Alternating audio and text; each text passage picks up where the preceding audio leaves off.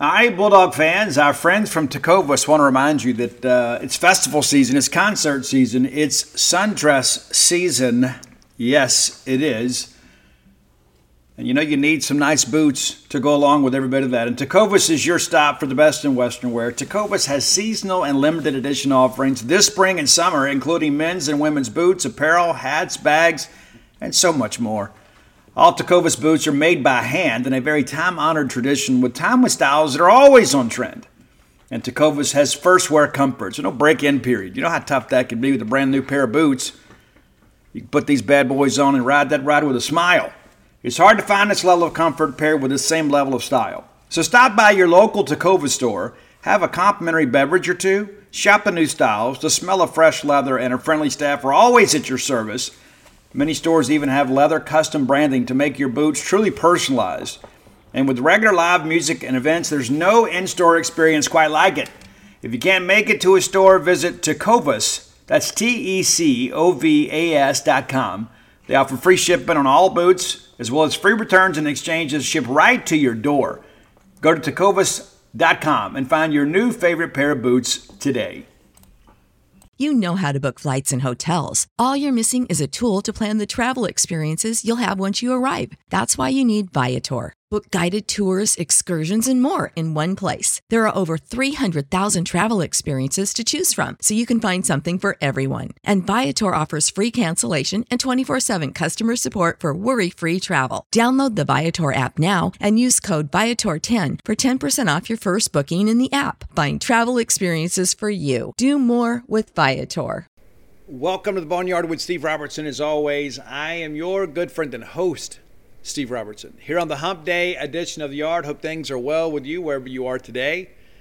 A lot to talk about. As always, Mississippi State men's basketball played a very competitive game last night against the University of Kentucky. We're going to break that down in the next segment of the show. A game was much closer, I think, than most of us anticipated, including myself. I shared with you guys on Monday, I didn't expect to win the game, but no matter how this week went, my enthusiasm about Mississippi State men's basketball season this year was not going to be diminished. I'm actually encouraged. And yeah, I get it. There is a winner and a loser in an athletic sporting event, and we were the loser. But I thought we actually went out there and acquitted ourselves very well without one of our best players, Tolu Smith. And I really thought Kentucky would dominate the post. In some respects, they did. But we found a way to really push them to a very competitive game. And they were sweating it down the stretch. And I, like many of you, once State made that late run, I thought, you know what, we're going to find a way to pull this thing off. I think Iverson Molinar was absolutely fantastic. So give Ben Howland and the Bulldogs credit for going out there. And I'm not a moral victory guy. At the end of the day, you're judged on wins and losses. But it does give me some hope for the second half of the SEC schedule. It's a very difficult stretch we're in right now, but I feel like, you know what, hey, if we can survive the week, we got a chance to make a little hay. I still believe we are an NCAA tournament team, and we'll see how things progress. A little bit later in the show, we're going to talk about the Rickea Jackson situation. She enters the NCAA transfer portal. A lot of speculation about that, and a lot of it's unfounded. I'm going to share with you what I've learned. We're going to talk about that. Obviously, it's a huge blow to Mississippi State's on-the-court performance, but at the end of the day, it may end up being an addition by subtraction type thing when you think about the health of our team. So we'll see how things really kind of go with that. But the reality of it is Rickea Jackson now moving on. It makes me appreciate Maya Taylor that much more. Like, I've read some of these things like, Rickea signed for Vic and then played for Nikki and then played for Doug, and next year's going to be a different coach. Maya Taylor went through that same experience just a year quicker. And Maya Taylor is still here and playing very, very hard for Mississippi State and really a leader on this team. And, this isn't the program that she signed up for either. She very easily could have gone in the portal, but she didn't. She stuck it out. And, I commend her at the end of the day for every bit of that. Has shown some real fortitude and leadership on this team. And, it hasn't been the best of circumstances. And it's incredible to think, hey, we're just, a few years removed from playing for back-to-back national championships, and kind of here we are. But it seems like ever since they canceled the NCAA tournament back in March of 2020, we have not caught a break on the women's basketball side. It almost feels like we're snake bit a little bit. I mean, you had all the transfer outs and then transfer ins. You had a coaching hire that didn't work out. And And, everybody's got varying opinions on Nikki McRae-Penson. But the reality of it is the job may have proven to be a little too big for her, but we don't really know because of the circumstances that have happened in her personal life. And we still wish her all the success with every bit of that. The reality of it is, when people leave our program, and my attitude has always been this, and I know at times that you may disagree, with my vantage point, that's okay. We don't have to agree on everything to love one another. But, when players or coaches and people leave like that, I'm always appreciative of their contributions to Mississippi State. I appreciate the fact they came here and gave what I believe to be their best effort, and sometimes things don't work out. Sometimes they do, but sometimes they don't. I don't take a lot of that stuff personally when people leave. I know there's this feeling of abandonment at times, like when Dan Mullen left. A lot of our people were really upset about that. Felt like Dan had abandoned us. I felt like Dan at this point had taken us as far as he could take us and was probably ready for the next step in his career. And many of you were already kind of sick and tired of Dan Mullen, right? I mean, here's the thing that I don't miss is every single December and January having to feel like that our program and our university is held hostage by a coaching search. I mean, every single year we had to deal with that. I don't miss any of that stuff. I don't miss all those days on the phone. I mean, obviously there's always comings and goings in the world of college athletics, and we have to kind of run down rumors and tips and things like that. But the reality of it is that, I remember having to talk to somebody about Rutgers, that somebody believed that Dan Mullen was actually going to leave us to go to Rutgers because it would get him closer to family. And if you know anything about Dan, Dan's a very career-oriented person. He is a career-first guy, and I'm glad the guy's getting a chance to spend some time with his family. But Dan's a very ambitious guy, and anybody that thinks that he was going to take a step back and go to Rutgers, if he was going to leave Mississippi State, it was going to be for a blue blood program, and ultimately that's what happened. But it wasn't anything personal against us. It felt that way to some of us, but it was time for us to make a change. I think at the end, the relationship had grown a little bit contentious. I think he was kind of ready to go and had tried to get out and couldn't get out, finally got an opportunity to go somewhere. And I think we were kind of ready for some fresh blood. And here we are 4 years later, and not the program that we were at times under Dan Mullen. I still believe we're trending in the right direction. I know some other people will disagree out there. And again, you're judged on your wins and losses. And that's the thing I think about with Mike Leach this year. We had some really nice highs this year. We have had some really nice highs under Mike Leach. We're just trying to find some consistency, right? It's like, yeah, Steve, it was a great, great win for us to go on the road and beat Auburn. You know what? It absolutely was. We really kind of put them in a tailspin. It was also extremely embarrassing to go to the University of Memphis and come home with that loss. We knew this year we didn't have a lot of margin for error when it came to bowl eligibility. We ended up making it, of course, by a couple of games with a 7-5 regular season. But those are the games like it kind of throws a little bit of salt in the wound, I guess you could say. It's like, hey, we're good enough to go on the road in 2020 and beat the defending national champions in their own venue with a brand new quarterback and a brand new offense, and really probably in a situation where we should have blown those guys out at LSU. But it was a huge win. Now all of a sudden everybody wanted to jump on the Bulldog bandwagon. It's like, hey, let's go. The next thing you know, we're battling through a 3-7 regular season. The reality of it is that we hired Mike Leach to come in here and implement his system, and you got to give him time to do it. My honest opinion about that, just got to take some time. When I leave here today, I'm headed to Bulldog Burger Company for lunch. You should be as well. I love Bulldog Burger Company, and I say I loved them before they loved me. Long before they were sponsors of the show, I was a patron of that fine establishment here on University Drive in Stark Vegas. I love eating local. That's important to me. Even when I travel somewhere, I really don't eat at the national chains unless I have no say in the matter. Sometimes people want to take you out to dinner or whatever. Hey, let's go here. Oh, okay. I would rather eat local. And I encourage you too, whether you travel or whether you're eating in your neck of the woods, let's eat local. And the Eat With Us group is definitely local. Done a great job serving the Golden Triangle and now Central Mississippi with a great family of restaurants. I think Bulldog Burger Company is the best place to get a great restaurant quality hamburger in Central and North Mississippi. I don't think there's any question about that. I encourage you to go by and enjoy the fine cuisines they offer there. recently had the BLT salad again. You can't go wrong with that. You know, like, well, maybe I don't want to eat too heavy for lunch. We got big plans tonight. Have that great salad. It's very substantial. The portions are substantial. It's fresh. It's tasty. You're going to get your money's worth too. I've told you guys many times, the portions at Bulldog Burger Company are so generous. You always get your money's worth. When other people are out there kind of cutting back, charging you the same but giving you less food, that's just not happening with these folks. They're going to take care of you.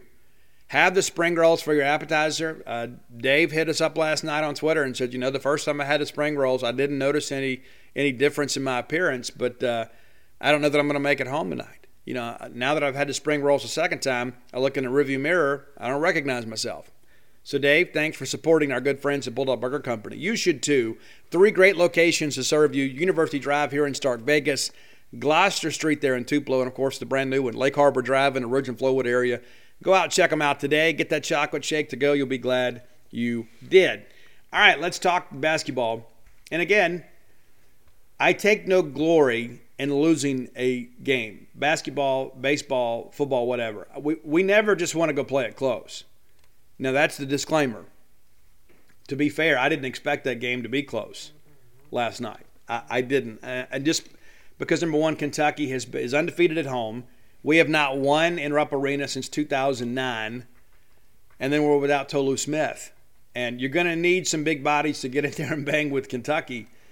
And give Javian Davis and Garrison Brooks some credit. I mean, they had some moments, too, especially late, where we didn't capitalize on some opportunities, but the reality of it is that we went out there and made some things happen and maybe played a little bit above our head. And there was a comment, I guess, last night on the broadcast, that it just kind of felt like those guys, weren't giving us any respect. The next thing you know, State makes a big run there. But, we did not get off to a very good start in any way. We actually took a 6-4 lead just a couple minutes into the game, and then that was our only lead until we got, until we made that run late. It's a 6-4 ball game. State is up 2 after an Iverson Molinar layup. And then from there, Kentucky just kind of exerted, their strength and will against us, and it really felt like, we were in really bad shape. We weren't going to be able to compete.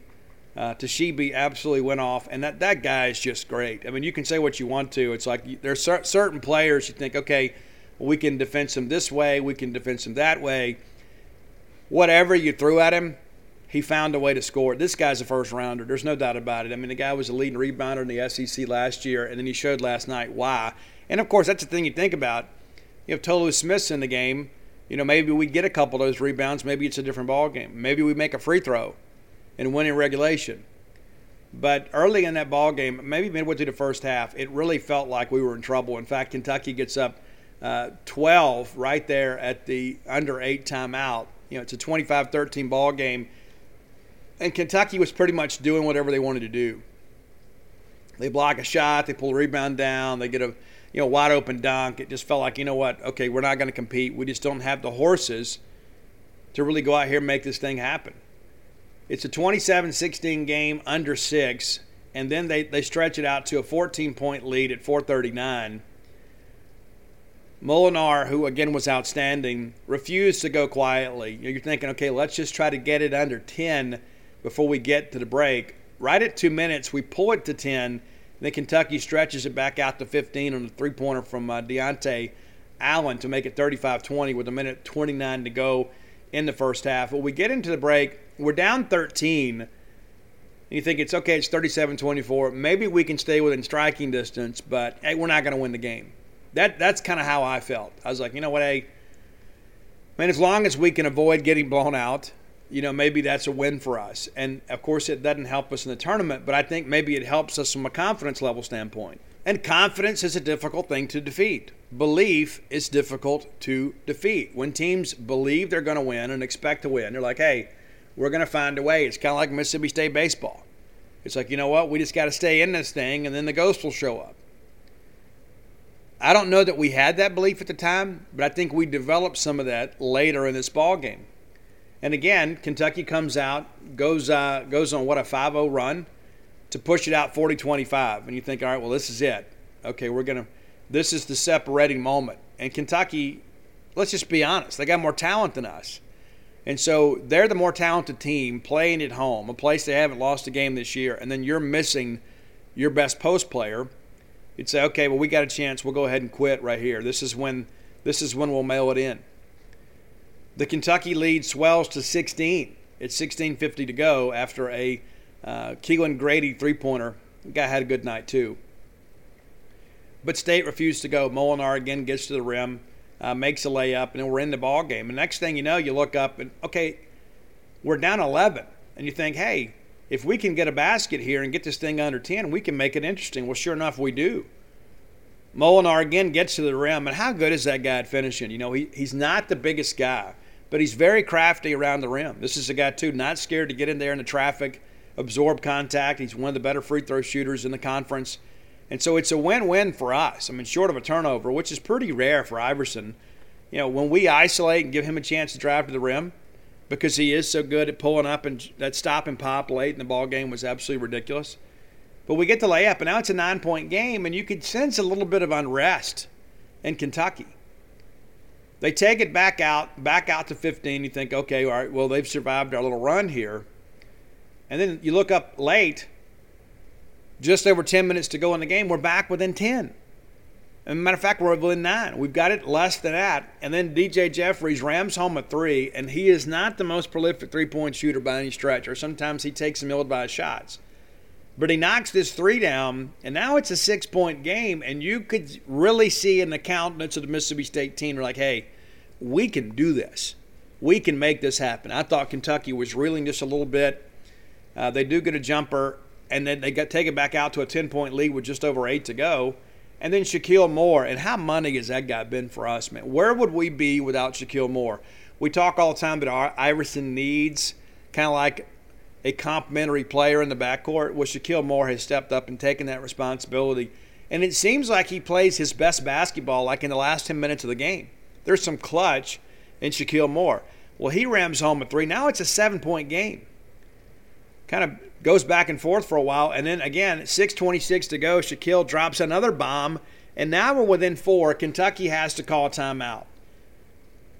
They wanted to be excited and Rupp, but you could tell they were kind of sitting on their hands a little bit, like, well, what is happening? This Mississippi State team, without Tolu Smith, it's not a very prolific three-point shooting team. They've knocked down some big shots here late, and it's a 4-point ball game. At this point, I started to believe. You know, it's like you're almost afraid to. You're like, oh, I don't want to invest in this because I think we're just going to get disappointed. And, you know, ultimately we did. But, again, I was encouraged by our effort. Javian Davis, who I thought gave us some good minutes, knocked down a pair of free throws. Now it's a 2-point game. Kentucky counters. Brooks makes a jumper. And then Shaquille Moore again rams home a three. Now it's a 1-point game. They go down and miss a three. We get a foul. And we've got a chance here to make some things happen. They make the free throw, make 1 of 2. And then we tie the game up. DJ Jeffries gets fouled, going to the rim on a rebound. Knocks down a pair of free throws. It is a 62-all ball game. And then Kentucky decided, you know what, we're going to go into our guy. We're going to go down low. We're going to try to exploit the mismatch. You don't really have anybody that can lean on Big Oscar. Again, I love that guy's game. The guy's phenomenal. Plays with great effort. He's a guy that even though that he plays well against your team, you can only respect his effort. You know, he's not one of those guys that draws negative attention to himself. He just plays a good brand of basketball. Well, he gets a dunk, very emphatic, gets the Rupp Arena on their feet. We go right down again. Molinar to the rim, lays it up and in. It's a 64-all ball game. It felt like this was a big defining moment in the ball game, though. They go back into the post, and Toshiba up and in, and gets the hoop and harm, makes the free throw, gives them a 3-point advantage, and it felt like we might be getting ready to go away. We turn the ball over. Wheeler lays it up and in for them, advances to lead to 69-64 with under 3 minutes to play. And I'll be honest, I was about ready to pack it in right here. I said, well, this is it. You know, I mean, this is it. You know, Kentucky will close us out. But Molinar and the Bulldogs wouldn't go away. Make the big jumper, cuts it to 3. They miss. We pull down a rebound. Cam Matthews just, again, does all the grunt work. He's not a prolific scorer. It's a guy that sets good screens, plays good defense, pulls down the rebounds, not scared to get in there and play a physical brand of basketball. And at times he's got to learn to play better without fouling, but the reality of it is he was big. We get the ball back out to Molinar. What do you know? It is a 69-68 ball game. State trails by 1. They make a couple free throws to push it back out to 3. And under a minute to play, Molinar again to the paint, makes a layup, 71-70. And you're thinking, hey, if we can get a stop right here, we got a chance to take the final shot, win this game at Kentucky. Well, they ended up making a free throw. They made one of two. Oscar Toshibe misses the front end. Now it's a 2-point ball game. That was a huge miss because it gives Mississippi State a chance to basically run the set. Now here's the thing that I will say, one criticism that I will offer. I didn't like rushing there at the end. And, of course, Molinar gets to the line and makes the free throws. But I'm thinking at that point, let's not give them an opportunity. We go down and make a play, and even if we take a lead there, you don't want to give them a chance at a final shot. Well, Molinar gets to the line, makes them both, ties the game, so now Kentucky inbounds 22 seconds to go. They wait and start their offense in about 10 seconds, and we did a great job defending. And, again, this is where I give Javian Davis and those guys some real credit. They get in there and they lean on Toshibe a little bit and kind of deny that entry pass to the post. They have to jack up a three-pointer that hits off the rim and no good, and Cam Matthews guys up and pulls it down. So there was no second chance points there for Kentucky. And you're thinking, you know what, maybe we've missed our best chance to win it, but you know what, we're still playing basketball. And this is where I think the moment may have gotten a little too big for us. I think they were absolutely determined not to let Iverson Molinar beat them. They're going to make somebody else. But we had our opportunities to take the lead in overtime. And remember, it's a 72-72 ball game at the end of regulation. We score one basket in overtime, just 2 points. They go down, miss a jumper. We get the opportunity. Shaquille Moore pulls the rebound. And then DJ Jeffries misses a layup in the paint. A difficult shot, probably forced the action a little too much. But we got to score there. You got to score. They pull down a rebound, and then Grady misses a three. And again, we get the rebound. We're ready to go. Iverson Molinar then misses a three-pointer. Off his hand, I thought it was in because it seemed like the guy could just do no wrong. But we pull down an offensive rebound. Javian Davis gets it. And rather than dish it back out and set up a set, we kind of force up a shot there, and we missed the layup. And again, it was a difficult shot with the guy in his face. But that's 2 missed layups on back-to-back possessions from Mississippi State. That, to me, I thought that was really the defining moment in overtime. You've got a chance to take a lead on the road. And again, I think the moment got a little bit big for us. I really do. I thought they were determined to not let Molinar beat them, and some other guys I tried to step up and just couldn't get the job done. They pulled down a rebound. Grady gets a layup on the other end, makes it 74-72. We go right back down and score. Iverson, again, scores our only basket of overtime, but tied again at 74. So at 2:43 to play, it is a tie ball game. It is basically a 3-minute game. We got to be better than them for 3 minutes. And sadly, we weren't. Grady knocks down a big three. Cam Matthews throws up a three-pointer that we miss. We get a great rebound. Again, Javian Davis in there doing the Lord's work. We get it out to DJ Jeffries. An ill-advised three-point attempt here. Of course, it would have tied the ball game. He didn't shoot it in rhythm.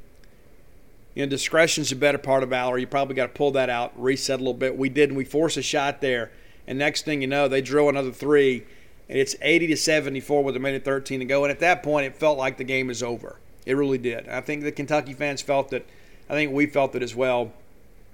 We get back in the ball game, turn it over. Garrison Brooks trying to drive to the basket, just loses the handle. Wheeler picks it up. We end up fouling, and really a good foul by Cam Matthews. It's like it's a 6-point ball game, and we're going to foul him, put him on the line, but we're not going to give him a dunk. 1 of 2 from the line from Wheeler. It's a 7-point ball game with 40 seconds, and it's going to take a lot of help here for this to happen. Again, we just couldn't make it happen. Ended up having a foul, and they made the 2 free throws and makes it an 8-point game, and that's it. And I may have gotten the last. Let's face it, friends. We live in uncertain times. Security, probably more important now than ever before. That's why it's important to keep you, your family, your property safe by working with my friends at Eufy. That's EUFY.com. Let me tell you a little bit about this new video smart lock they have. It's super cool because basically you get a 3-in-1 security system here. You can have everything on just one device instead of having the outside of your house look rather tacky because you got all kinds of stuff out there. It's not just about your security, but convenience. No more concerns about losing keys. You can assign passwords to your family members, and you can see who's kind of coming and going. You got that integrated camera, too. It's easy to install. You can set it up with just a Phillips screwdriver. You don't have to go to a class on how to use power tools. No drilling required. You get keyless entry. You don't have to worry about fumbling with the keys when you're getting back with an armful of groceries, right? How convenient is that? That in and of itself is a great benefit. You got fingerprint recognition. It's unlocking. Got that AI self-learning chip. So the more you use it, the more accurate it's going to be. You don't have to worry about the battery. It's got a rechargeable battery that can last around 4 months. And you get a notification before it runs out, so you don't have to compromise your family security.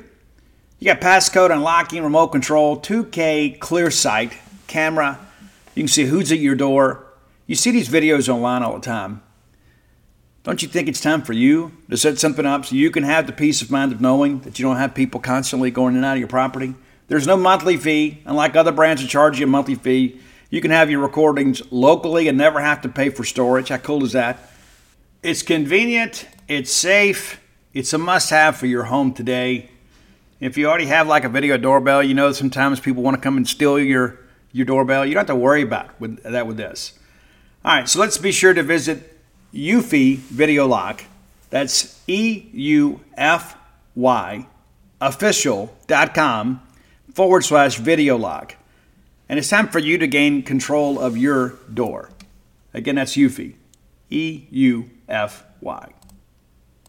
Why are so many dogs suffering from health issues? Actress Katherine Heigl, who's helped save over 16,000 dogs through her personal foundation, says they're seeing more issues than ever with dogs' joints, odors, and their health than ever before. After doing a ton of research, she feels there's one place we can all look to improve our dogs' health: their food. What she's discovered is that many dog foods are made in a way they can actually create toxins that could possibly be wrecking our dog's health. And that's true for many of the premium brands as well. Fortunately, she's found that just by adding a few special superfoods to her dog's food, she saw huge transformations in their health. She's made a 20-minute video explaining step by step how any of us can do the same thing to see incredible changes in their dog's health. I've got 5 dogs. I do. I love them. I spend most of my time with them. In fact, Mojo, my Mama Blue Heeler, has helped me write 6.5 books now. I want her to be as healthy and happy as possible. So if you feel like you do about your dogs the same way I do, let me encourage you to go to badlandsfood.com/boneyard and watch Katherine's video right now.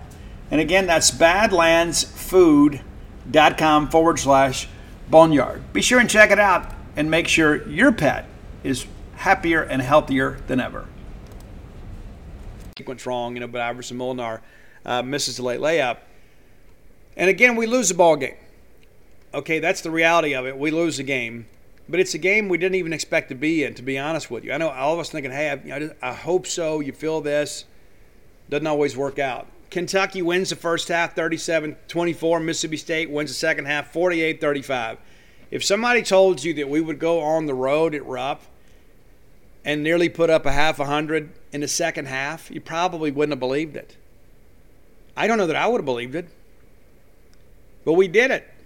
And we offensively, there are many times that we are very offensively challenged. And I think sometimes, and I thought we saw this last night, let's just kind of simplify things and run some sets for Molinar, get some screens, and then kind of let him operate. Let him be the floor general. Let him decide if he wants to get to the rim, pull up or dish out. I think that he's the guy. And I venture to say, history may not be kind to Iverson Molinar because I don't know that he's played on great teams at Mississippi State, but he is a great player at Mississippi State. And I think he is the guy that can lead us to the tournament. I think he is very, very difficult to guard. And here's the thing, too. Kentucky recruits in the top 10 every year. They could not keep him in front of them. They absolutely could not defend him off the dribble. Kentucky. And so if we're going to continue to run some of these sets, we're going to continue to give Iverson Molinar, some autonomy here. There are going to be some average to mediocre teams in the SEC. They're going to really struggle. Iverson Molinar put up 30 on the road at Kentucky. One of the more talented teams that we're going to face the rest of the year, whether we make the tournament or not. Kentucky is a team that is in contention to be, top 2 or 3 seed in the NCAA tournament. Maybe that's a little bit ambitious. They can't afford to lose them anymore.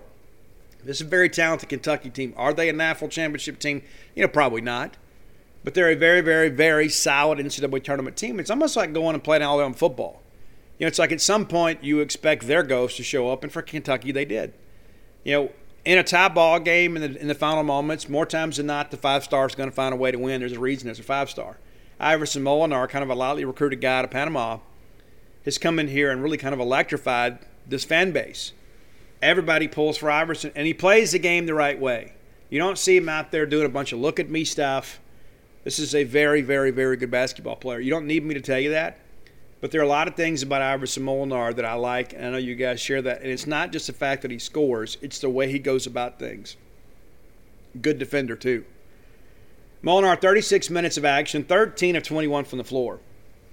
He was 0 for 3 from the three-point line, though. And one of those obviously came in overtime. 4 of 4 from the line.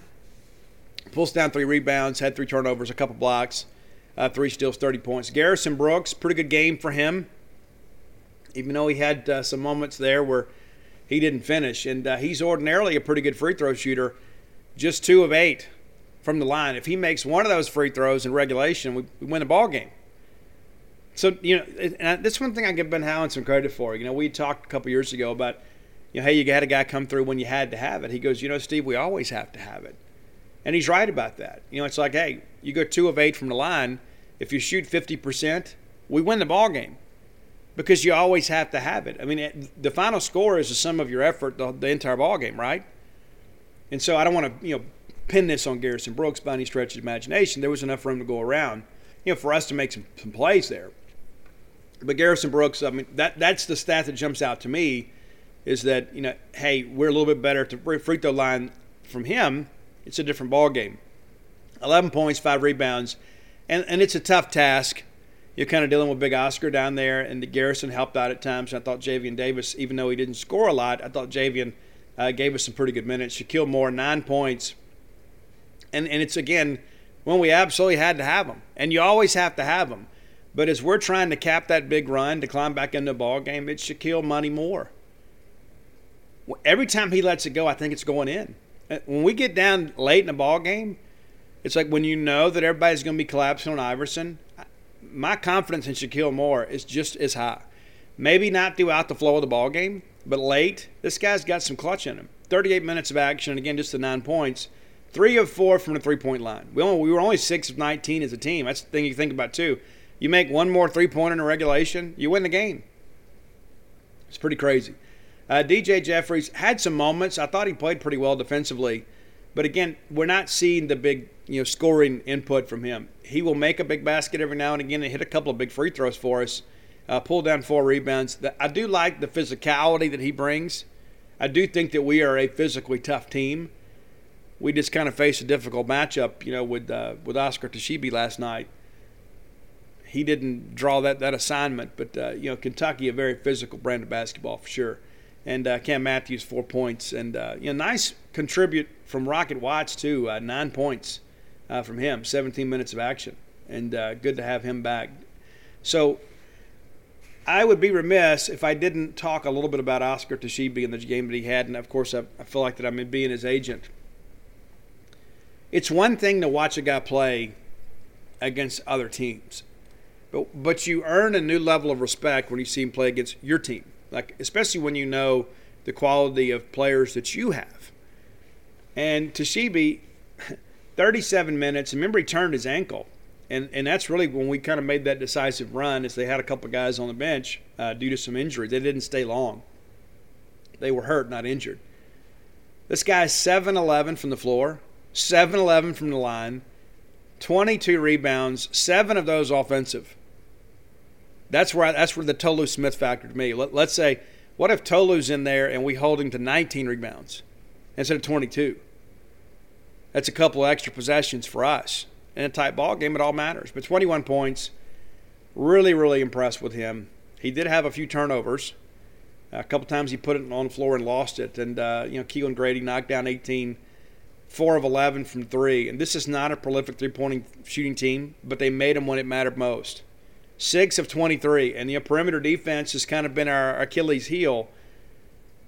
We held Keelan Grady to 2 of 9 most of the game, and then in overtime he knocks down back-to-back threes. And, again, that's what great players do. So that's your wrap. And, I'm not going to review the standings. We'll do that later on Friday.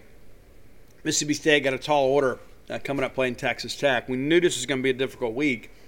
But after playing as well as we did, and to be fair to Ben Howland, we've been a difficult road team at times during his stretch. I mean, I don't know what it is, but he gets his guys ready to go play on the floor on the road. Sure, there are exceptions to that, but we don't fold just because we have to go put on a dark color jersey and go play in front of somebody else's crowd. What's interesting too, we talked about we didn't have Tolu, but we still had 38 points in the paint. Some of those too are those dribble drives by Iverson Molinar. 10 points off turnovers, just a 3 second chance points. That's one of those stats that just jumps out of the box score. Just 3. And again, that goes along with Oscar's big night of rebounding. And again, kind of illustrates the point I'm making. If we just do a little bit better job of rebounding, and it's difficult when you've got a future pro like him in there kind of wrecking shop, that's where I think the Tolu Smith factor shows up. And again, it's not his fault, but this is just the reality of life. We get 11 fast break points, 10 from the bench. The game is tied 7 times. It only changed lead twice. That's it. Looking at the Kentucky numbers too, they had 36 points in the paint. So it's pretty much a back and forth deal there. But again, 13 second chance points. That's a 10-point differential right there. 10 points. Big difference. That's where I think Tolu Smith's absence shows up. Is when they can rebound and reset the offense. And again, it's nobody's fault. It's the reality of it. But I am encouraged. I hate losing. I hate losing more than I love winning.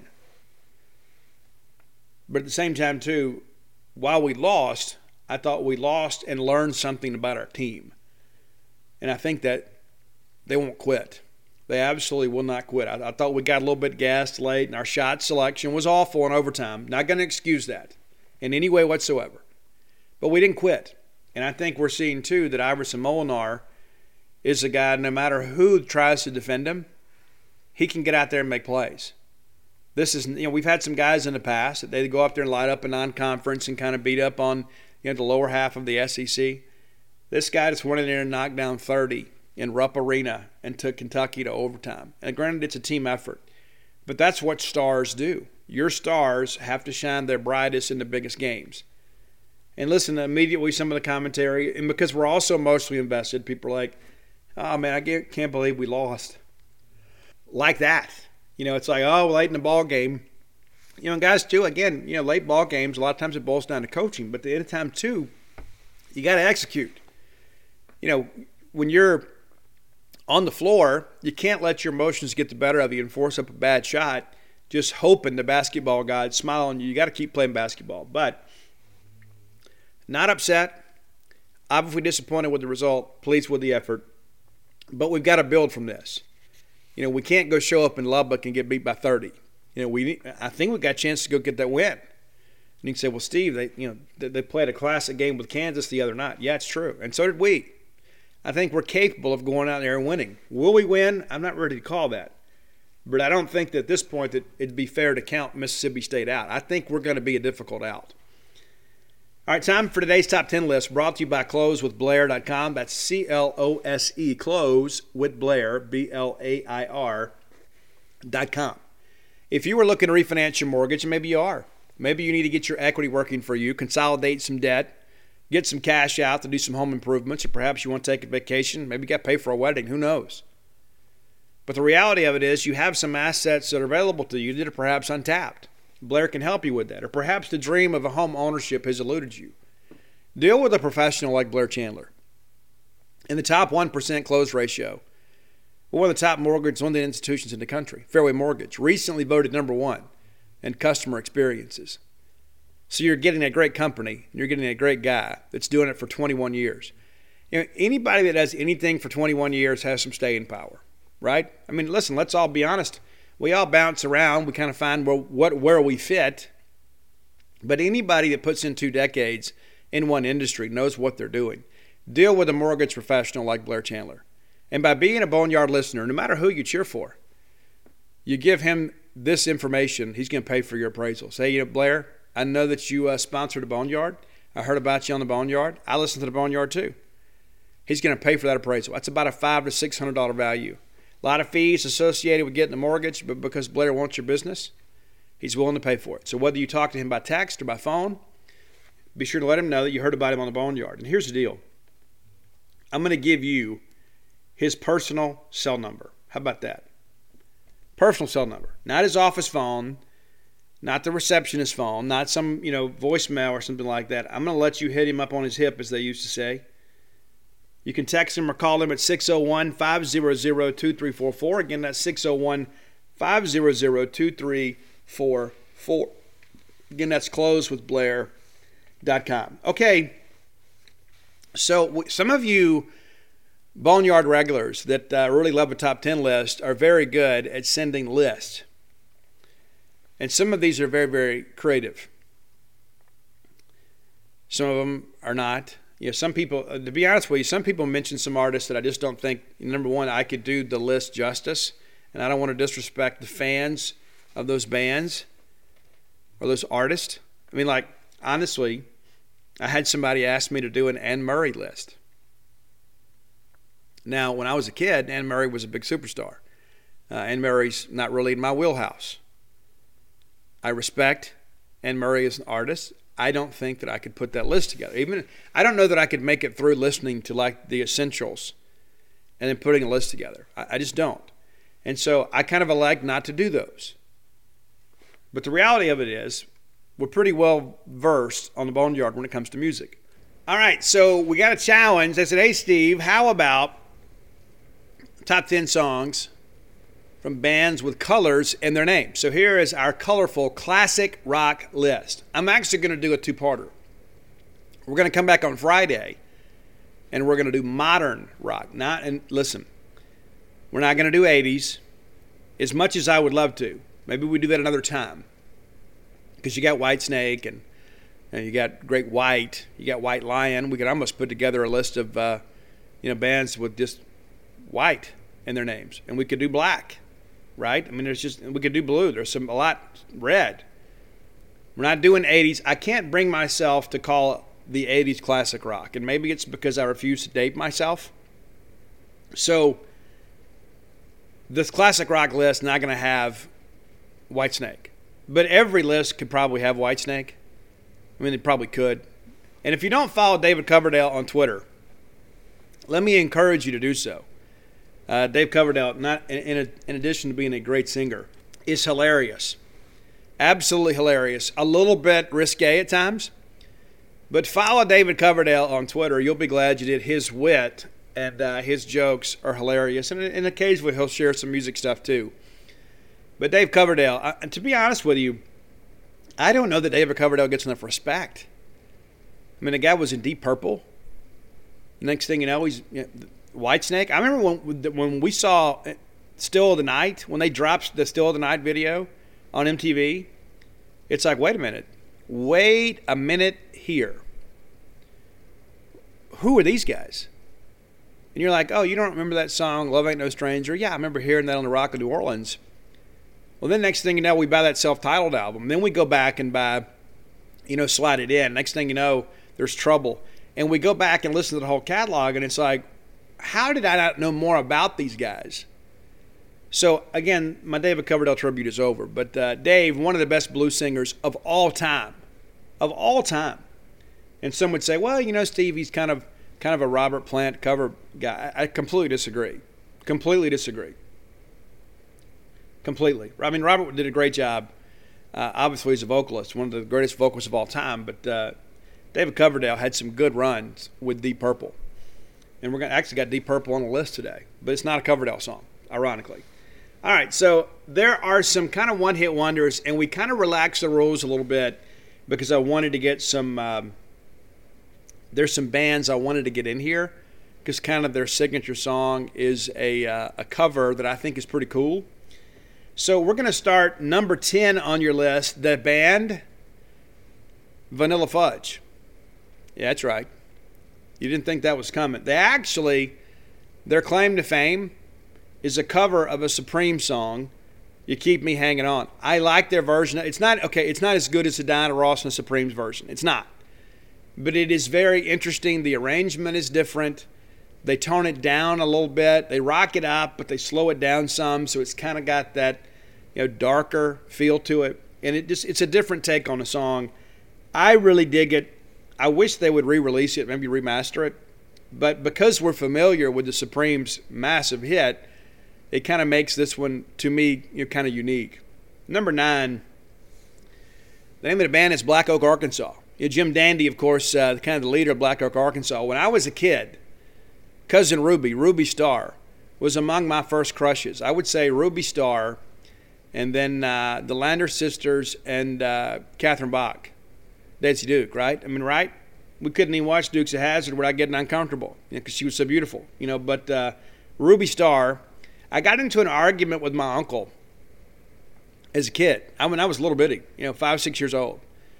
And there was this picture of Ruby Starr in some music magazine that he had. And he was throwing the magazine out. He'd read it. I kept all my music magazines for years and years and years until, my mom threw them out. But there was a picture of Ruby Starr, and I took the picture. And I kept it in my room. And then eventually he came and reclaimed it and told me I was too young to have it.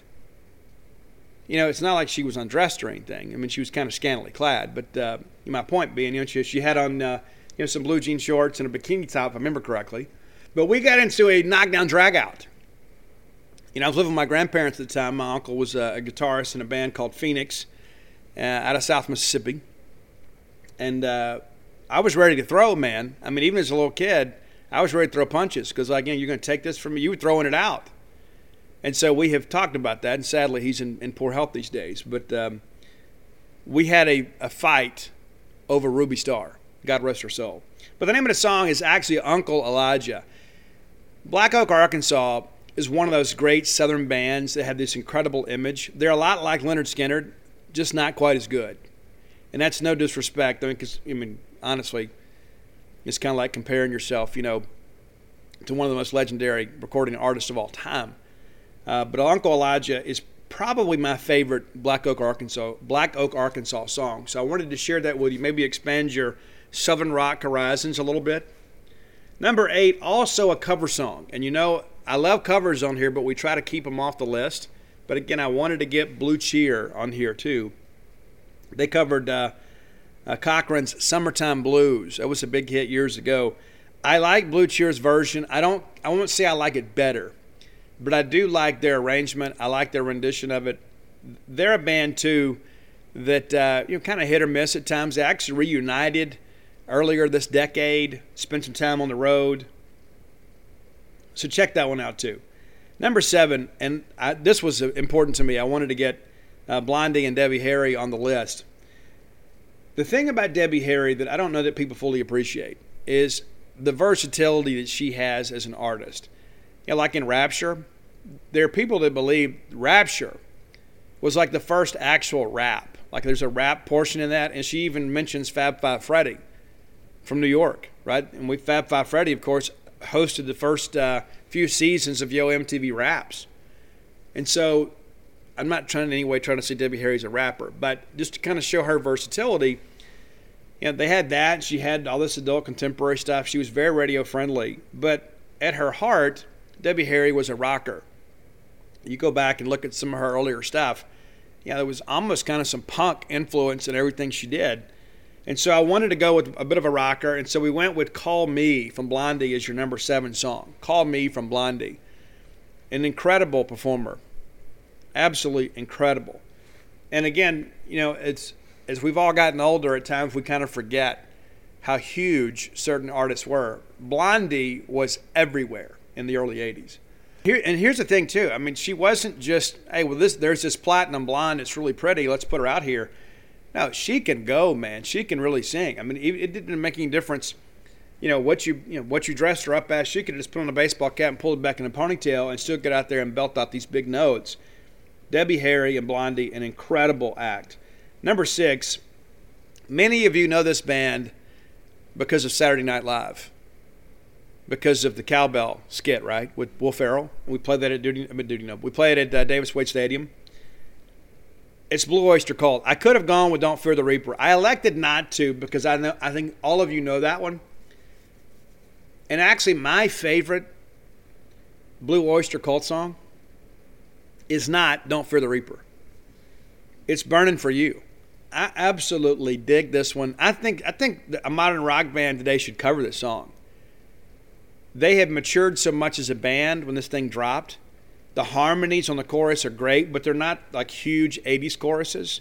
These guys could really play, they could really sing, and nobody really talks about it. Them or BTO, to be honest with you. It's like nobody really talks about those bands anymore.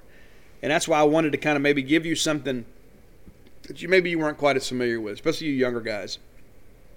Number 5, this song actually appeared on the Miami Vice soundtrack.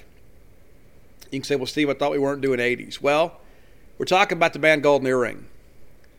They reunited in the 80s and really had new life in that band. Of course, many of you know Golden Earring from Radar Love, which is an absolute classic song. It's a great driving song. And I actually like White Line's version of it. I think they did a great job on the song. But I went with Twilight Zone off the Miami Vice soundtrack. That's one of those songs that just kind of gets me going. There's some songs maybe you don't hear very often, and all of a sudden you hear, you're like, why don't I have this on my playlist? Why haven't I downloaded this? Why haven't I listened to this in forever? This is one of those songs. When you put it on, you're going to be like, oh, I remember this. It's almost like putting on an old pair of jeans. All right, number 4. So I told you guys I was a big Skynyrd fan, and if you're from Mississippi, I think it's kind of like a prerequisite. Sometimes when I'm riding around, like if I ride over to Auburn or Tuscaloosa, I'll listen to Mississippi Kid, and if you know the song, you know why. But I'm a big Ricky Medlocke fan too, and Ricky Medlocke was a member of Lynyrd Skynyrd and is back in Skynyrd now, but there was a time that he was a member of both Lynyrd Skynyrd and Blackfoot. And matter of fact, Ricky sings lead on a couple songs on Skynyrd's First and Last back in '78. I think that's right. But anyway, the bottom line is that Ricky Medlocke is a guy that, again, kind of a Southern rock legend, and a guy that's actually in the Native American Music Hall of Fame. I can't remember what tribe he's from, but Ricky is a guy too that I remember, and I don't know that he coined the phrase, but he talked about life on the road in the '70s in a rock and roll band. He said that kind of his motto for a living was live fast, die young, and leave a good-looking corpse. Well, he didn't. I'm sure he lived fast, but Ricky's still around, and of course back with Skynyrd, and he was part of one of the great Southern rock songs. We've had this on the show before. I love everything about this song. There are a few songs in life that I've talked about before that I think are perfect. This is one of them. And I don't know that I could put a list together of perfect songs, but when I think about perfect Southern rock songs, and I've even got some problems with some things on Freebird. And I know that's sacrilegious, and I'm going to get some hate mail for that. There are some times in Freebird that it kind of drags a little bit. Not Train, though. Train from Blackfoot is one of those songs from start to finish. Just makes you feel like you're on a ride. And like you're always sad that it's over. So I'm going to listen to it again. There are some songs that aren't long enough. Train from Blackfoot is one of them. Number 3, even though I wasn't a huge fan of this band, many of you are, and we've had several requests for a top 10 list from Pink Floyd. Hadn't done it, but they're your number 3 colorful band, classic rock colorful band, and I went with the tried and true classic, Another Brick in the Wall Part 2. If you never watched The Wall, let me encourage you to do that. Many of you think, oh, there's so much weird stuff out here. You have not seen weird until you have seen The Wall. Watch The Wall. They used to play it at the planetarium, And then let's just say that some people would take some mood enhancing type medication and go watch The Wall at the planetarium because of how crazy it is. They don't do that kind of stuff anymore, I don't think. I think all that ended when I quit. But anyway, another brick in the wall, Pink Floyd, number 3. Number 2, now, some are going to argue and say, hey, Steve, I don't like this band as much as Pink Floyd, and that's okay. That is perfectly okay. But I love Deep Purple. I love every version of Deep Purple.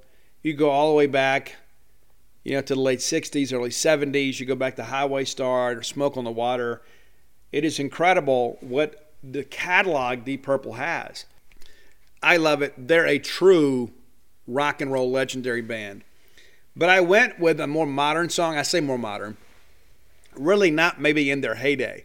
I love the Perfect Strangers album. I do. I think it's great from start to finish. Probably a little bit underutilized by the radio DJs of our time. Everybody's like, well, we'll play Smoke on the Water, we'll play Highway Star and call it a day. No, I think it's wrong. I think it's wrong. But I went with Knocking at Your Back Door. I love the song. I love how it's kind of, there's like that synth part at the beginning, and it kind of begins to build, and then the guitar comes in. And Ritchie Blackmore,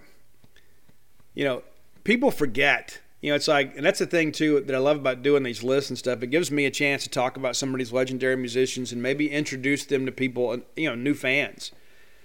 But if you don't know much about Ritchie Blackmore, let me encourage you, just go put in Ritchie Blackmore Wikipedia and then just sit there and read for a while.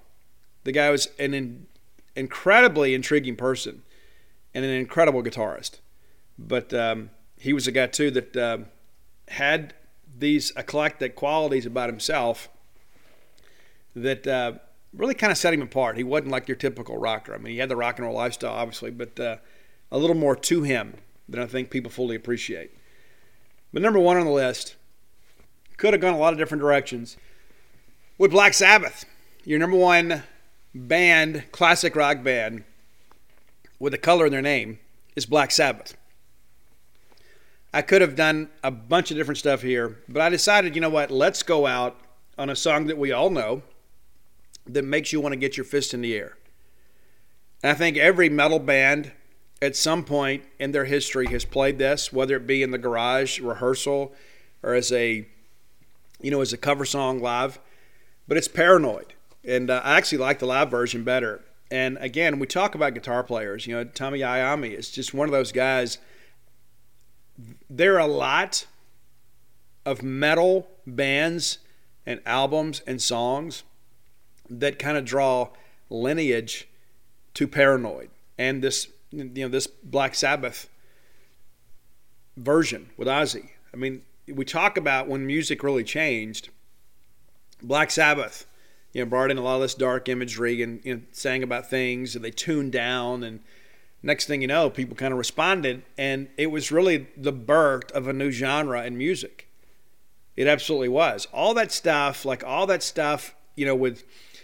Motley and Iron Maiden, and everybody was being more mysterious and trying to be a little darker with the stuff they did. All of that is just really rooted in Black Sabbath. And I don't think people fully appreciate that. And people say, oh, Ozzy's great. Ozzy was great before he was just Ozzy. Ozzy was great when he was in Black Sabbath. And Black Sabbath continued for a while after that. Ronnie James Dio was a singer for a while. If memory serves me correct, Ray Gillen from Badlands was a singer for a while. And so Black Sabbath's an institution. And so I don't know that you could put a list together like this, and it's weird to have Blondie and Black Sabbath together, but we do. A very interesting list. I know a lot of these songs and bands you're familiar with, and maybe perhaps you haven't listened to in a while. But we're going to come back on Friday, and we're going to do modern rock. Modern rock, as in this century. So I'm not going back to the 80s. Maybe we do that another time.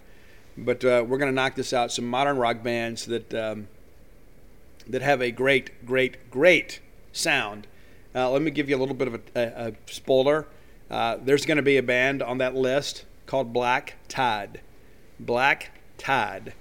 If you're unfamiliar with them, maybe do a crash course in the next couple days. You'll be glad you did. All right, let's thank our good friends at Campus Bookmart. Standing man, Miss Kathy Brown, the lovely, talented Susie. Great people, man, doing a great job at a great price. Campus Bookmart, a Starkvillian institution. I had a lot of people tell me, hey, Steve, I didn't shop at Campus Bookmart until they began sponsoring the Boneyard. Now I wonder why I waited so long. What are you waiting for? Great selection, great food, great people.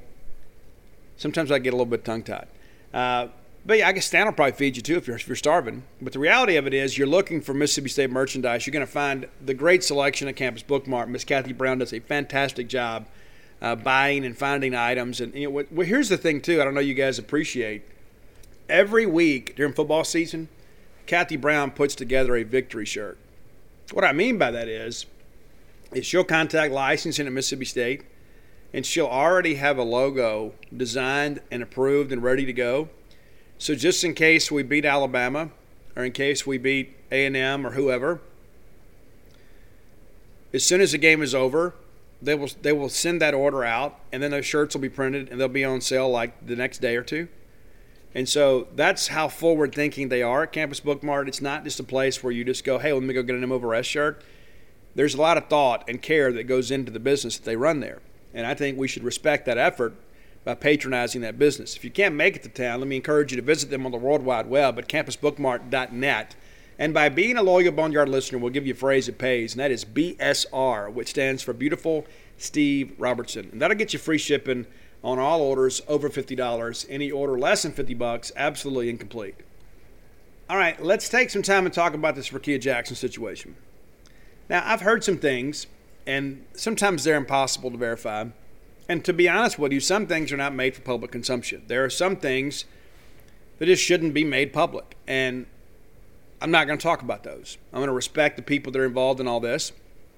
And, at some point, here's the deal. At the end of the day, the thing that I want to kind of get to this, at some point we have all been in situations when we couldn't work with other people. You say, well, I can work with anybody. But deep down, maybe you don't want to. And so basically what has happened is there has been kind of an abrasive relationship between Mississippi State basketball and Rickea Jackson for some time. And this dates back to Vic. This isn't just a new occurrence. But at the end of the day, there's all this discussion. People are like, oh my gosh, something must be going wrong that she's kind of fleeing from. At the end of the day is we just couldn't work together anymore. That's the bottom line. We just simply could not work together anymore, and it was not totally her decision to go in the portal. I'm told that she was actually encouraged to consider transfer options. Now, you wish you could have made it work. She's obviously a very talented player, leading the SEC in scoring, and now she's gone. And so then you think, hey, why don't we just cancel the rest of the season? Well, we're not going to do that. We're not going to, nor should we do that. It's kind of like people like, oh, we should have just canceled the ball game. Listen, we never cancel a game because we think we're going to lose. What about the other ladies out there? They're like, hey, I want to go out here and play and contribute and do the best I can. I want to play for my teammates. What about Maya Taylor? So we're going to cancel because we're afraid we're going to lose to Ole Miss again? Nah. They beat us, they beat us. They're a better team than us anyway. But what if we win? What if we somehow get hot down the stretch? I don't know where the offense is going to come from. I don't know. I really don't. I don't think the prognosis for this season is very good. We kind of knew that coming in.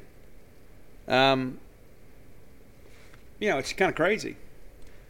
But, it is what it is. And people say, well, I hate that phrase. Well, I use it all the time. I can't make the situation any better or any worse than what it is. Mississippi State's leading scorer on the women's side has left the team. Entered the NCAA transfer portal. And here's one of the things I want to caution you guys about, too. And I don't say this specifically about, any one individual. And so don't misconstrue what I say. But, sometimes we get caught up in this, cult of personality at times. And, we think, hey, well, everybody here is faultless. It's like if something ever goes wrong, we have kind of a blame Mississippi State first mentality. Oh, well, something's got to be wrong. Doug Novak's got to be in the wrong. Mississippi State women's basketball's got to be in the wrong. That's not always the case. That's not to say they should be immune from criticism. I mean, hey, when we lose, hey, you got a right to be upset.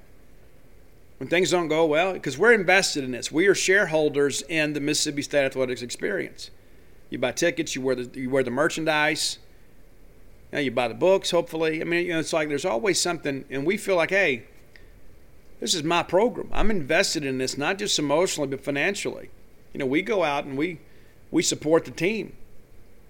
When possible, we're in the stands cheering for all of our team, whether it be women's basketball, men's basketball, whatever. And, here's the deal. And I share this with as much, care and concern as I can. And you can draw from this whatever you'd like to. That's completely up to you. Being a leader is difficult, and most people can't do it. Most people, they think they can, but they can't. It's easy to lead in times of prosperity. Anybody can lead then. Like you've got a generational player. Just ask Gene Chizik, right? Gene Chizik at Auburn. You had Cam Newton, a generational talent, led you to an AFL championship, and everybody's like, hey, look at this. And then Cam leaves, and it's like, holy smokes, look at this. What happened? But at least you had an AFL championship, right? Those things happen. It's difficult to lead through times of adversity, but true leaders do their best. And here's the thing about being a coach, and I have been a coach much of my life, and not just at Upward Bound basketball, all due respect to you Upward coaches. I coached in high school, played in high school. But here's the deal, and I've also been in management most of my life too. But here's the thing about being a coach. And when I was in retail management, that was one of the things that my superior said is, Steve's a great coach. Because I never wanted to give up on players. I never wanted to give up on employees. And there are a couple things that I've learned about employees too. When you bring them in and you counsel them, one or two things are going to happen, and only one or two things. The substandard employee, when you bring them in and you offer them a little bit of coaching, no matter how well-intended it is and no matter how you package it, they're going to start looking for another job. Rather than correct the behavior, rather than embrace what you're saying, they just said, hey, he's laying the groundwork to fire me, so I'm going to go ahead and go. And reality of it is more times than not, that wasn't the case. I would rather kind of rehabilitate what I have than watch them walk out the door. And sometimes you got to make difficult decisions and say, you know what, this isn't going to work out. The other side of that equation, there are some people out there, it's like when they get coaching, they embrace the coaching. And they're somewhat challenged by the coaching. It's like, hey, I got to get better. I don't want to lose my job. And it's not just the fear of losing the job that motivates them. It's the desire to be better. It is the desire to be great. I give, and God rest his soul, I worked for a guy named Reven Desatel one time. And I was in the retail furniture business. And I had been on the finance side. I knew everything about the finance side. I didn't know anything about sales. Nothing. And if you're going to be in retail sales, you better know how to sell. I didn't know how to sell. I thought it was easy. I thought we just walked around and took orders. Like somebody said, okay, I'll take it. Okay, let's write it up. I didn't know. And so one day he goes, Steve, you're too bright, you're too smart, you're too personable, too articulate to not be an elite salesperson. So every day, this guy met me an hour early before the store opened to give me product knowledge. We went through and, hey, these are the features and these are the benefits and this is how you sell this and these are options. And it changed my life because I had always been the first kind of person. Like I really resisted coaching. And then I realized, hey, if I buy in here and I really listen, I could be successful. Next thing you know, I'm the leading salesperson in the division. But it's because I was willing to take coaching. People that won't take coaching will ultimately never be well-rounded. They'll never really get better. I mean, there are certain things we do through repetition that will get better through practice. But you never really shore up your weaknesses unless you're willing to take coaching. And as a job as a coach, it's your job to coach them and get them to a point where you can get the most out of them. There are some people that never truly figure things out, despite their best efforts. But sometimes as a coach, sometimes in a ball game, you got to pull somebody. Sometimes you got to sit somebody on the bench. Sometimes you got to cut somebody for the betterment of your team. Now, one of the things that I love about social media is that anybody can use it. And one of the things that I hate about social media is that anybody can use it. And so we get out of here and we don't know anything. We know nothing. If we knew that we knew nothing, that would be something. But we don't even know that. And I'm borrowing that from Point Break, in case you didn't know. But we don't know. And so then there's this vacuum, for information. It's like we don't know details, so we begin to kind of fill it in with our own imagination.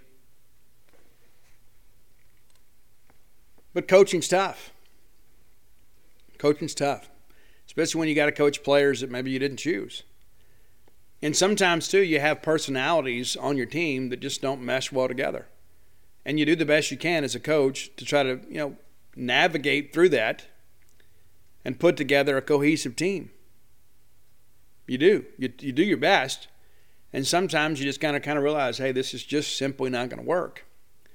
And so at the end of the day, we talk about this Rickea Jackson thing. There is no doubt she is an extremely talented player. She is. But the relationship between her and Mississippi State basketball had just kind of reached a point that we could no longer work together. That's as simple as I can say it. We could just simply no longer continue to have a relationship together. And you know what? She may go somewhere else and just have an outstanding career. And maybe that's best for her. Maybe a fresh start will be best for her. Maybe she'll have an opportunity to go somewhere else, get a fresh start, and say, you know what? This is a better opportunity for me. And you know what? So be it. But the social media stuff sometimes, when we have all these, there's always people, well, this is what I heard, and sometimes there is some substance to that. Sometimes. A lot of times what happens is, we have this blame Mississippi State first mentality segment of our fan base. And in this situation here, anybody blaming Mississippi State for all this, they're wrong. Mississippi State, dating all the way back to Vic Schaefer, has been extremely patient in this situation. Extremely patient. And again, we just can't work together anymore. That's really what it boils down to. There's all this other stuff. It's like, oh, we got to do this, and why isn't Dr. Keenum acting on this? You don't know. You don't know all the details. And there are a lot of things that are not for public consumption. They're just not. And I hate to say it as bluntly as I'm going to, but the reality of it is there are a lot of things that really aren't our business. As much as we love Mississippi State, and as much as we cheer for the Bulldogs, there are some things that happen that just aren't our business. That doesn't mean that the people involved are bad people. It just means that sometimes things happen and they have to be dealt with. And that's what leaders do. You got to be willing to make a difficult decision for the betterment of your team. You got to make a decision for the betterment of your department, the university. It happens. And that's not to say that there's not, some level of blame, to go around. It's not to say that that everybody is blameless in this situation. It's just kind of how it all happens. This isn't for everybody. I mean, like if you took me, okay, I'm born and raised in South Mississippi, right? And I believe that I could work with anybody. I mean, and I've always used that. Well, I can work with anybody, as long as they're willing to work and have a good attitude. Listen, I have worked with some people that I absolutely cannot stand, and they felt like psychic vampires on my soul. And I could not wait until things changed. And I was a guy too, like many of you, I had small kids. So it's like in some ways you feel trapped. You're like, well, I'm here and I'm committed and I've already got years invested in this job and I got 4 kids at home that are dependent on me. So I can't go be a job hopper. I got to make this thing work. And you make it work as best you can. But some people are a lot like clouds, Life is so much brighter when they go. I didn't write that. I wish I would have.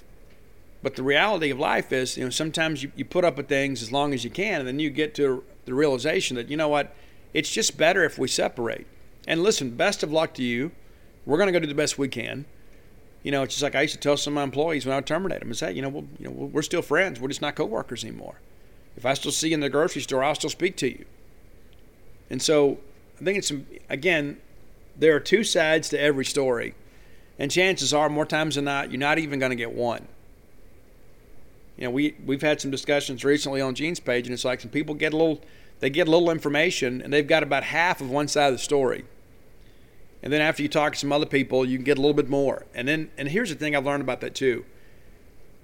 At the end of the day, unless you're directly involved, you never get the full truth. You just don't. And so you kind of got to go make your peace with all that. It's like, here, there are just some things I'm not meant to know. There are some things that aren't my business. They're not. But we're still going to play baseball, women's basketball, men's basketball, football, golf, tennis, no matter who comes or goes. No player is bigger than the program. No coach is bigger than the program. And certainly no player, coach, or administrator is bigger than Mississippi State. Mississippi State is a brand that endures. Is this a difficult situation right now? It absolutely is. There is no doubt about it. But all of this, let's go conduct an autopsy and you make the results of the pathology report public, that's not going to happen, nor should it happen. There are just sometimes it's best if, hey, let's just all part ways. You go your way and I go mine, and, we'll just kind of part as that. I mean, there's no point in airing, what people perceive to be the dirty laundry.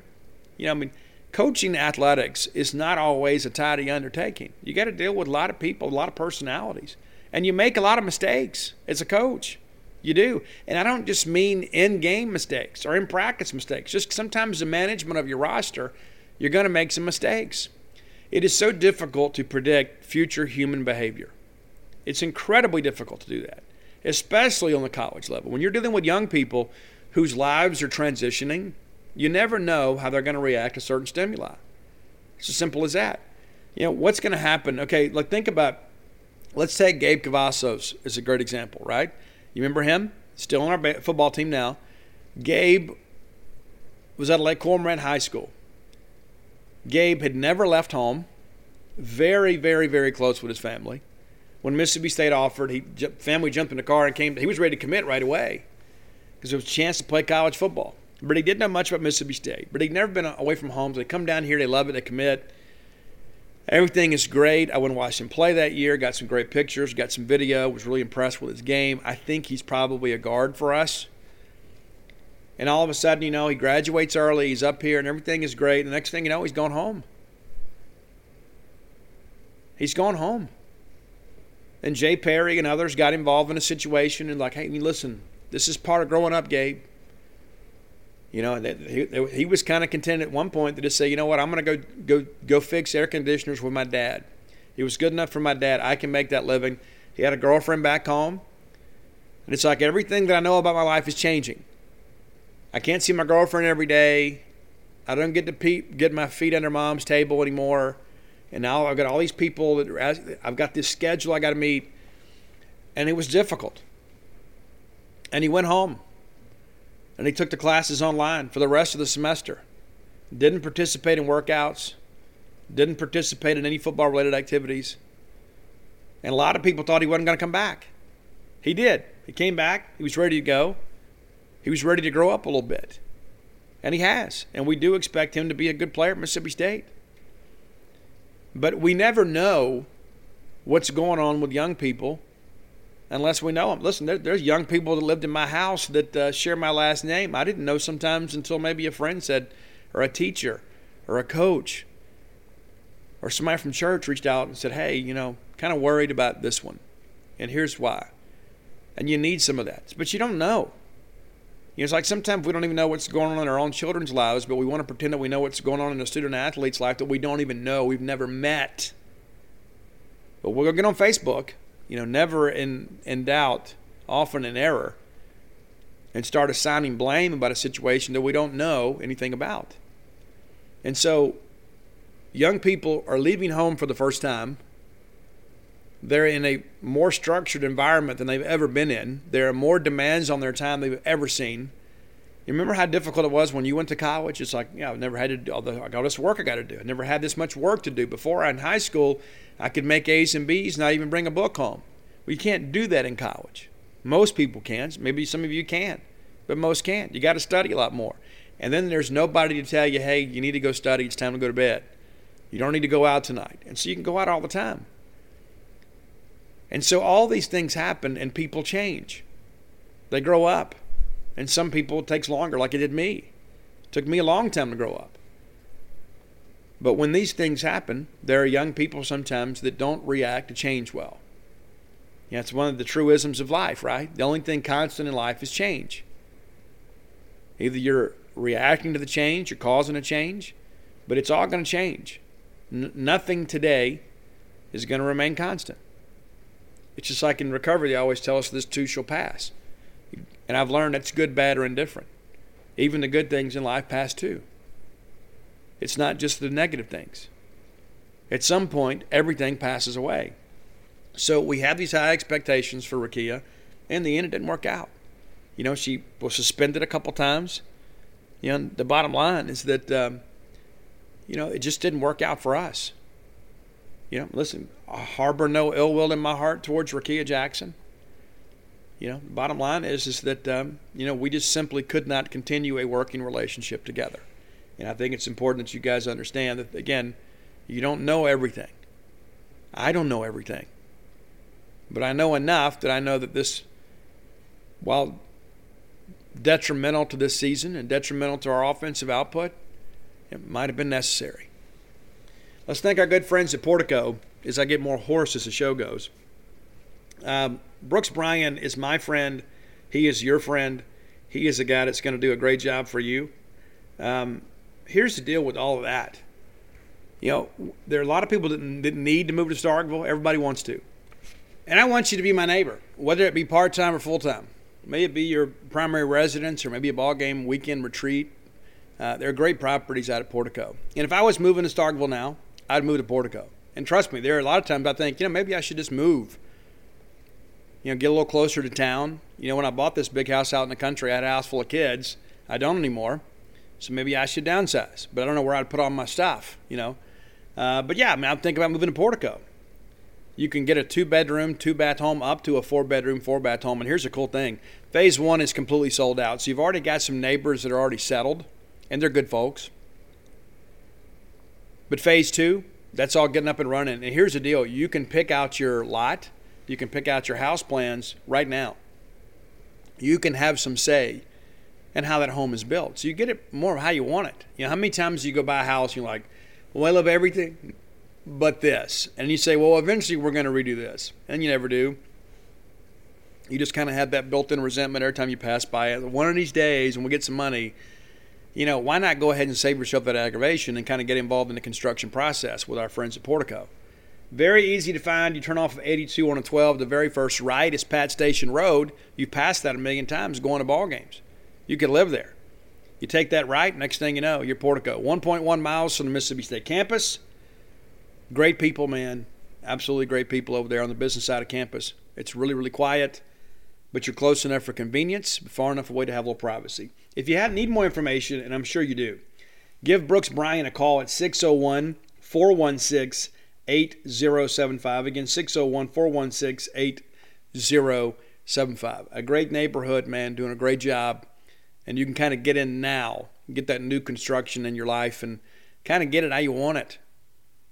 Make Portico your next move. All right, in the time we have left before I go to Bulldog Burger Company, let's talk a little bit about recruiting. We're down to the final weekend, and as it stands today, it appears that Mississippi State will have 3, possibly 4 visitors this weekend.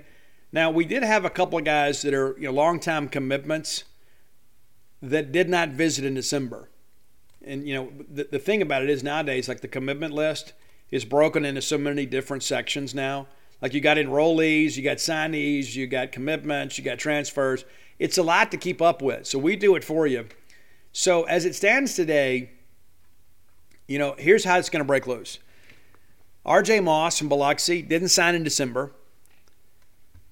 Will visit Mississippi State this weekend and then is expected to sign next week. Now, I don't know a lot of the details about the hesitation about him signing in December, but I know that he had some work to do. But I am told that he had a great semester in the classroom and is off to a great start this time, and that he is expected to qualify. So really any concerns about him probably have been addressed. But he'll be here, and he was a guy that committed. He and his mom came up and and committed in person to the staff, and really, really, really solid young man. And listen, it was around, I think about this, man, I guess it was around this time last year when I heard from one of his coaches when he had transferred from Belle Chase, Louisiana to Biloxi, and they're like, hey, we got a guy that's here, he's an SEC guy all the way. And now he's going to sign with Mississippi State. I mean, it's number one, it's a pretty good eye for talent by a high school coach, and also a good job by a high school coach there to help the guy get some publicity. And now here he is, headed to the SEC.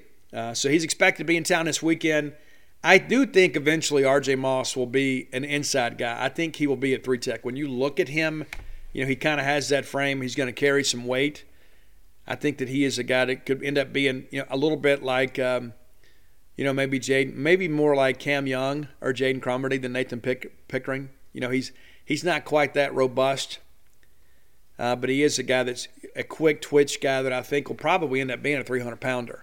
I think he will add some mass and do a good job for Mississippi State. Now, in addition to that, we got JaVale Gilmore, who did sign with Mississippi State in December but has not visited. And again, I don't know all the limitations behind that. Maybe it's a clearinghouse thing. Like you have to be enrolled with the clearinghouse. You have to have like an ACT score on file with the clearinghouse in order to take official visits. I don't know if any of that applies to him, but that could be a possible explanation. And at the end of the day, it really doesn't matter. He signed, and there were many guys back in the day, back when we had the one national signing day, that they would sign with us in February and then take their official visit like as part of Super Bulldog weekend, because maybe they hadn't taken the ACT. Many young people take it the spring semester of their junior year, and there are others that just kind of wait and take it the spring of their senior year. And so if you didn't have an ACT score on file, you couldn't take an official visit.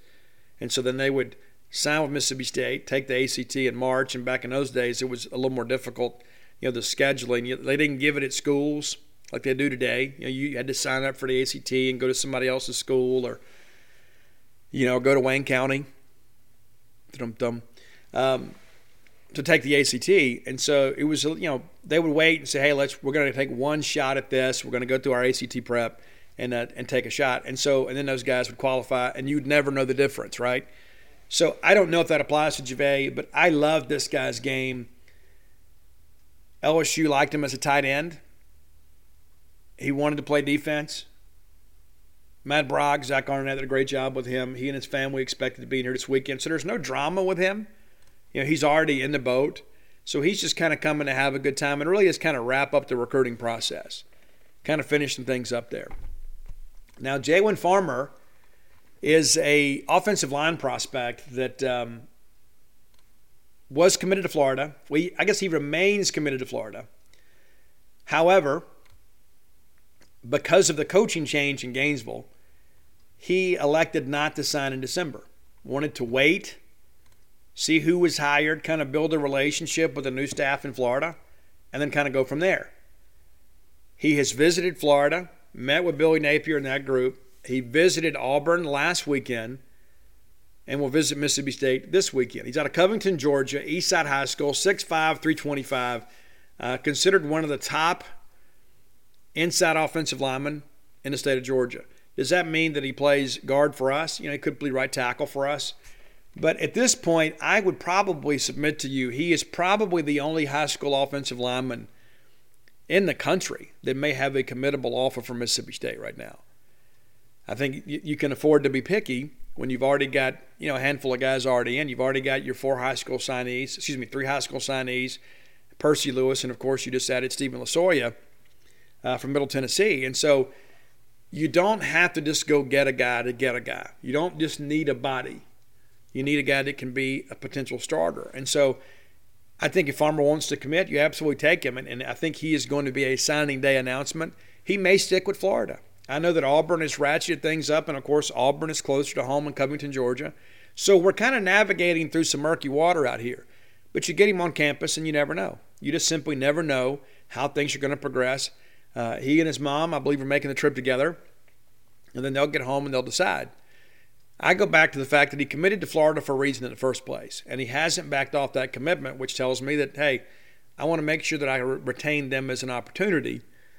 And so that's something that we're monitoring too. And so I can't say at this point that I expect him to be a Bulldog.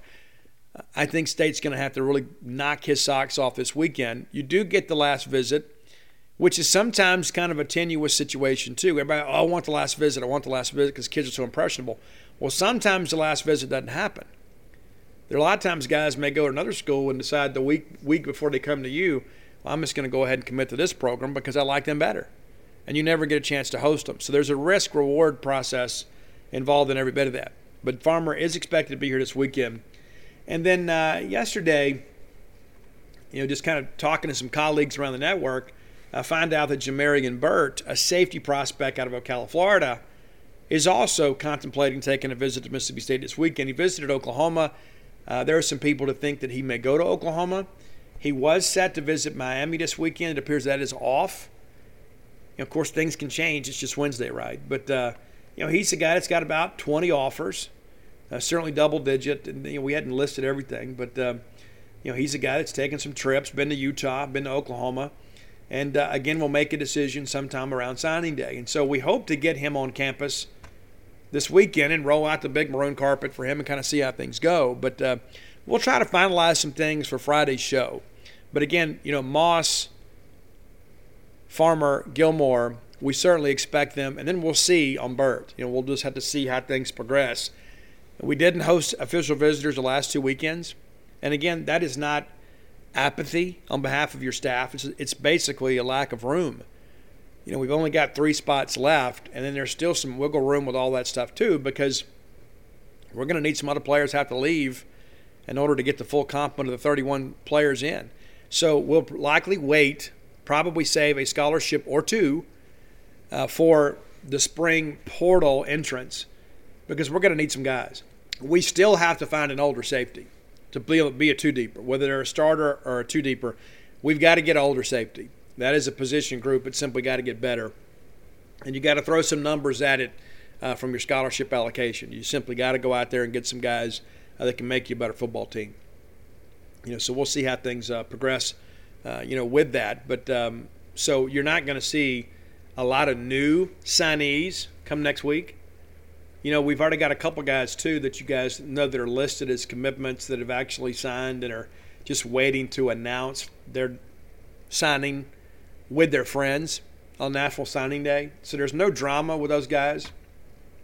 We're just kind of waiting for the school to release the signee, and they already counted the rankings. So the only way that State at this point is going to move up in the prep prospect rankings is to add, Farmer or Bird or somebody like that. So that's not going to happen. The transfer rankings are now kind of a part of what we do now. So that's something that to kind of monitor as well. We've got a couple of guys that doesn't have a transfer rating, and that's one thing that kind of annoys me too. Is like I see, here, look how everybody's doing in the transfer portal, and then a lot of the guys that have been transferred and have found the destination haven't been rated yet. So even those ratings are still kind of a work in progress. So we'll see how things go. But it's about hitting needs, and I believe Mississippi State is well on their way to doing that. When we get back on Friday, again, we'll kind of finalize that visit list for you, and pretty soon, starting, once we get through National Signing Day of next week, which should not be a big deal for State, because the hay is pretty much in the barn, which is the way we would like it.